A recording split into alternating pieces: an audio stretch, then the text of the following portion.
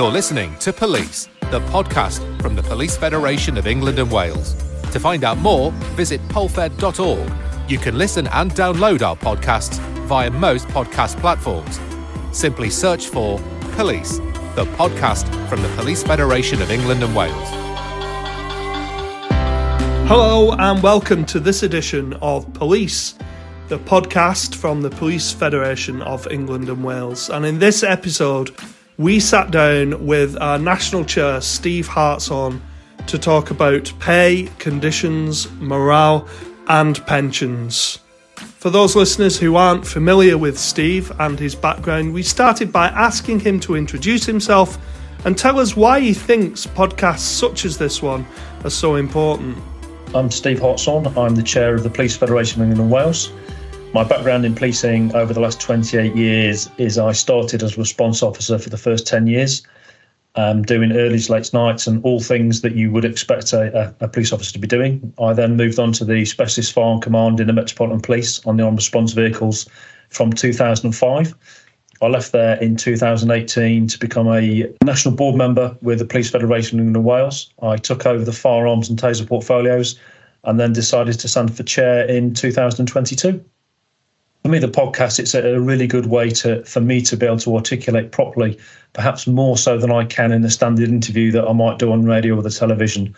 Because as most people know in the media world, you perhaps have a challenge to get maybe 2 or 3 headline points in, and then the questions move on to the next points. Whereas with a podcast, you can just expand on things. You can go a little bit deeper. You can help to delve around the fringes and get a bit more detail, which will hopefully give some more understanding to the listeners about the things we do, why they do it, some of the issues that we have. And for me, podcasts are vital. They give you a lot deeper understanding. In June 2023, we received the Employment Tribunal's judgment of the police pension discrimination claim brought against PFU and led by Lead A solicitors. The Employment Tribunal ruled in favour of the claimants on a number of points.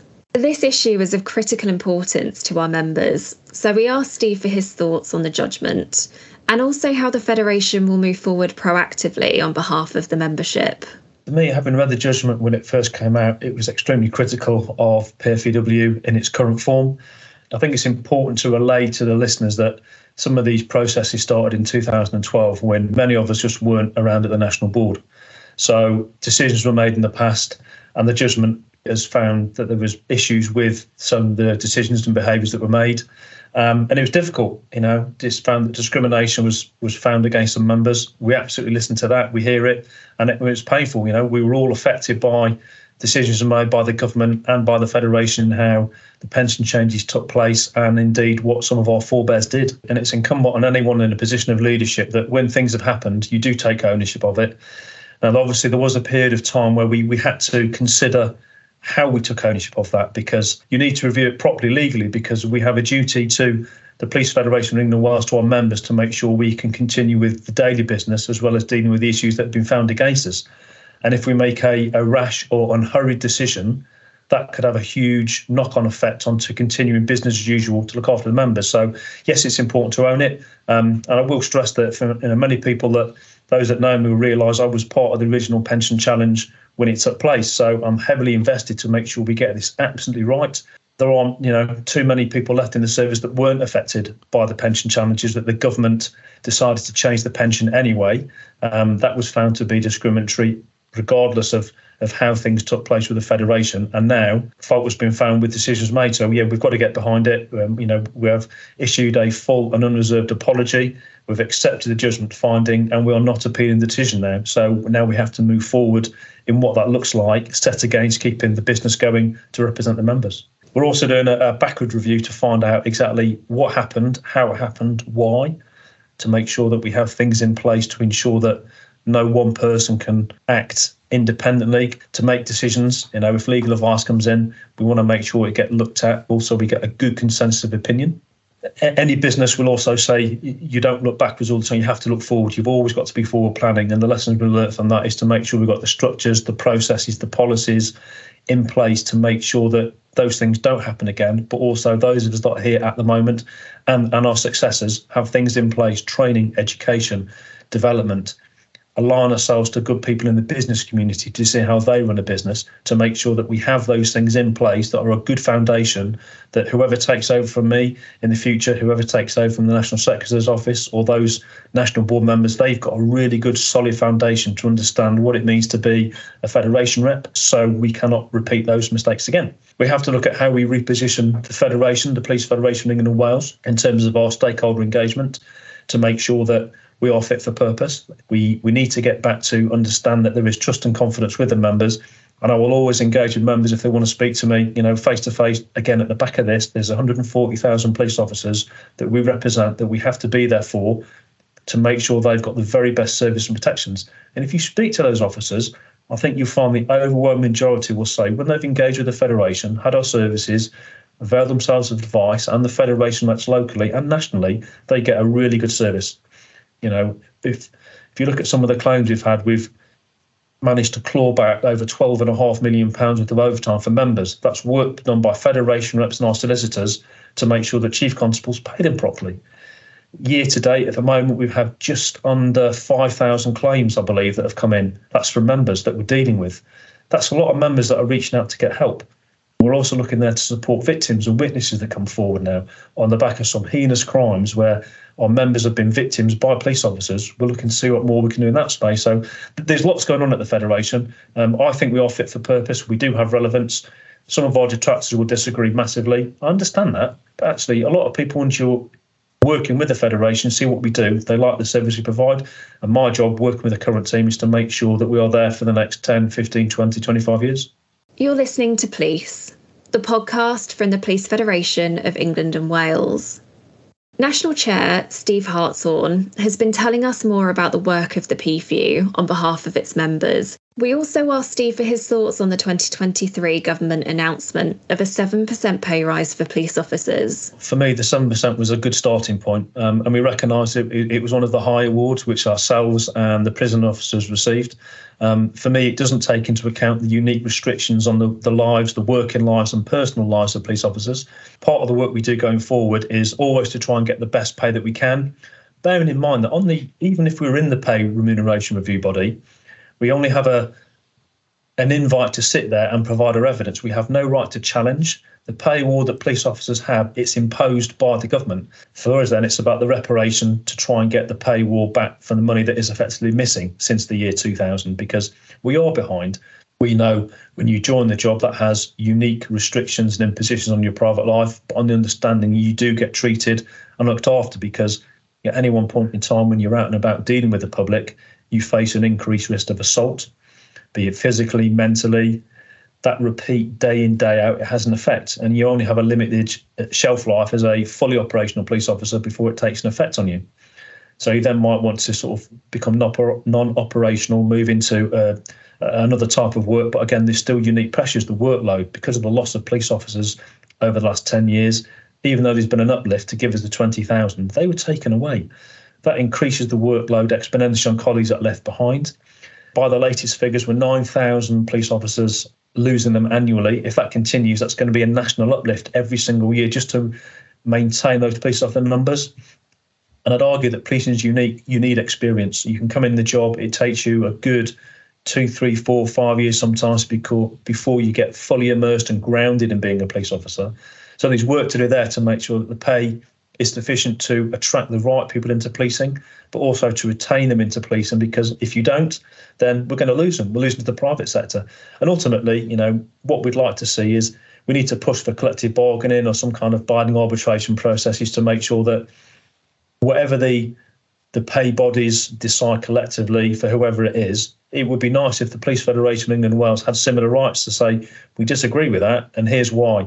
We think we're worth more. I would argue every single day that the job our police officers do up and down the country in England and Wales, it's difficult, it's hard, it doesn't get valued as much. The government knows the cost of everything as to chief constables, but I worry they don't know the value of what we do. And if you look at our recent Bravery Award, which highlighted, 90 nominees from across the country that came down to the Bravery Awards, that really showed, I think, to the government and those people present exactly what we do day in, day out. And that is just a one-day snapshot, which happens every single day. We also asked Steve for his thoughts on how the work and representation of the Police Federation is seen by the general public. And Steve once again called for a complete rethink on how the police service is funded nationally. Especially important given the cost of living crisis that is affecting so many families at this time. You look at the funding criteria for policing, it seems to be a bit of a boom and bust approach. What we'd ideally like is, I want central government to pay for everything in policing. I want to remove what we call the postcode lottery. I think when you look at local PCC that have to raise the precept, some do it by 2-3%. I think some are at high as 34%. That means that as well as the members of the public paying their taxes, they're also paying a higher community tax towards policing. That's unforgivable. If you're in a very rich area, that's quite easy to do. If you're in a more impoverished area, for want of a better term, then other people are paying for a service that should already be provided. You can only take money from people that have it. If you can't, they can't pay the bills. That's wrong. That then must affect the quality of service that you can provide locally and nationally. And these times when you look at some of the initiatives that are taking place across the country, if they could be funded properly, yes, we're there to investigate, detect crime, but we also have a job to prevent crime. And if you can prevent more crime from taking place, you then stop other cases going into the criminal justice system. You help with the prison population. You help with repeat offending. And it's about taking it back to the basics and give us a proper long-term funding strategy, not dissimilar to what the NHS have. I'd call for a minimum 5-year funding strategy personally, as a bare minimum, so you know what you can invest in.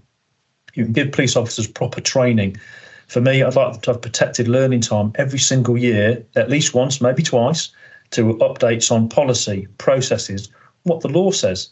And these things we want to push forward to make sure they do get that time to learn and reflect properly. It's also about building back public confidence massively, because there's something to be said for back to basics. But what does that mean? It means police officers on the ground, walking, talking to the members of the public, not just in response to crime. Let's get there for the casual conversation in the high street. Have a chat with them. Go and see people on duty in the uniform. Have a conversation so you become familiar.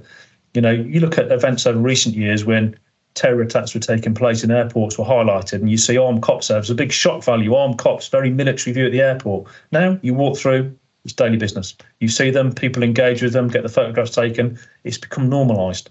It's sad that it's normalised, having to have armed cops at airports. However, that's the reality we live in. I'd like to get back where the communities, the neighbourhoods, they know who their local police are properly, so that they see them with regularity.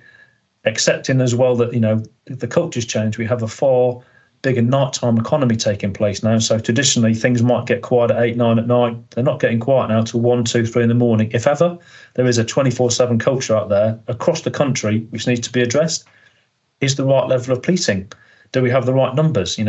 We represent 140,000. There's about 150,000 cops in total across the country from all ranks. Is that enough? I'd argue not. I think there should be far more. So you have that ability to flex at time of need, deal with the 999 calls, more detectives, giving them the ability and the time to progress the investigations properly so we can get more prosecutions. Also have police officers available for more of the community events, neighbourhoods. We're always told that is the heart of the community. Let's reinvest in it properly. Let's have police officers that are there uniquely to do that job, and maybe make it a rotation effect that you do some response work, you do neighbourhood work, do communities, do a detective portfolio assignment, get really good rounded cops to how it used to be. And perhaps it is swinging the lamp a little bit, looking back over the last 28, 30 years of my policing career. But if you get police officers doing that with a community, we know it works. We'd like to express our thanks to Steve for taking the time to chat with us on these issues. And we look forward to bringing you more interviews from Steve and the National Board in the coming weeks and months.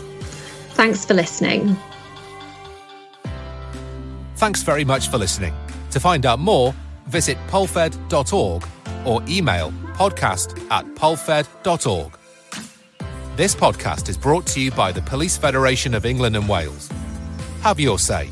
Contact us via most social media platforms. Simply search for Police Federation of England and Wales. If there's an issue you'd like us to feature, then email us via podcast@polfed.org.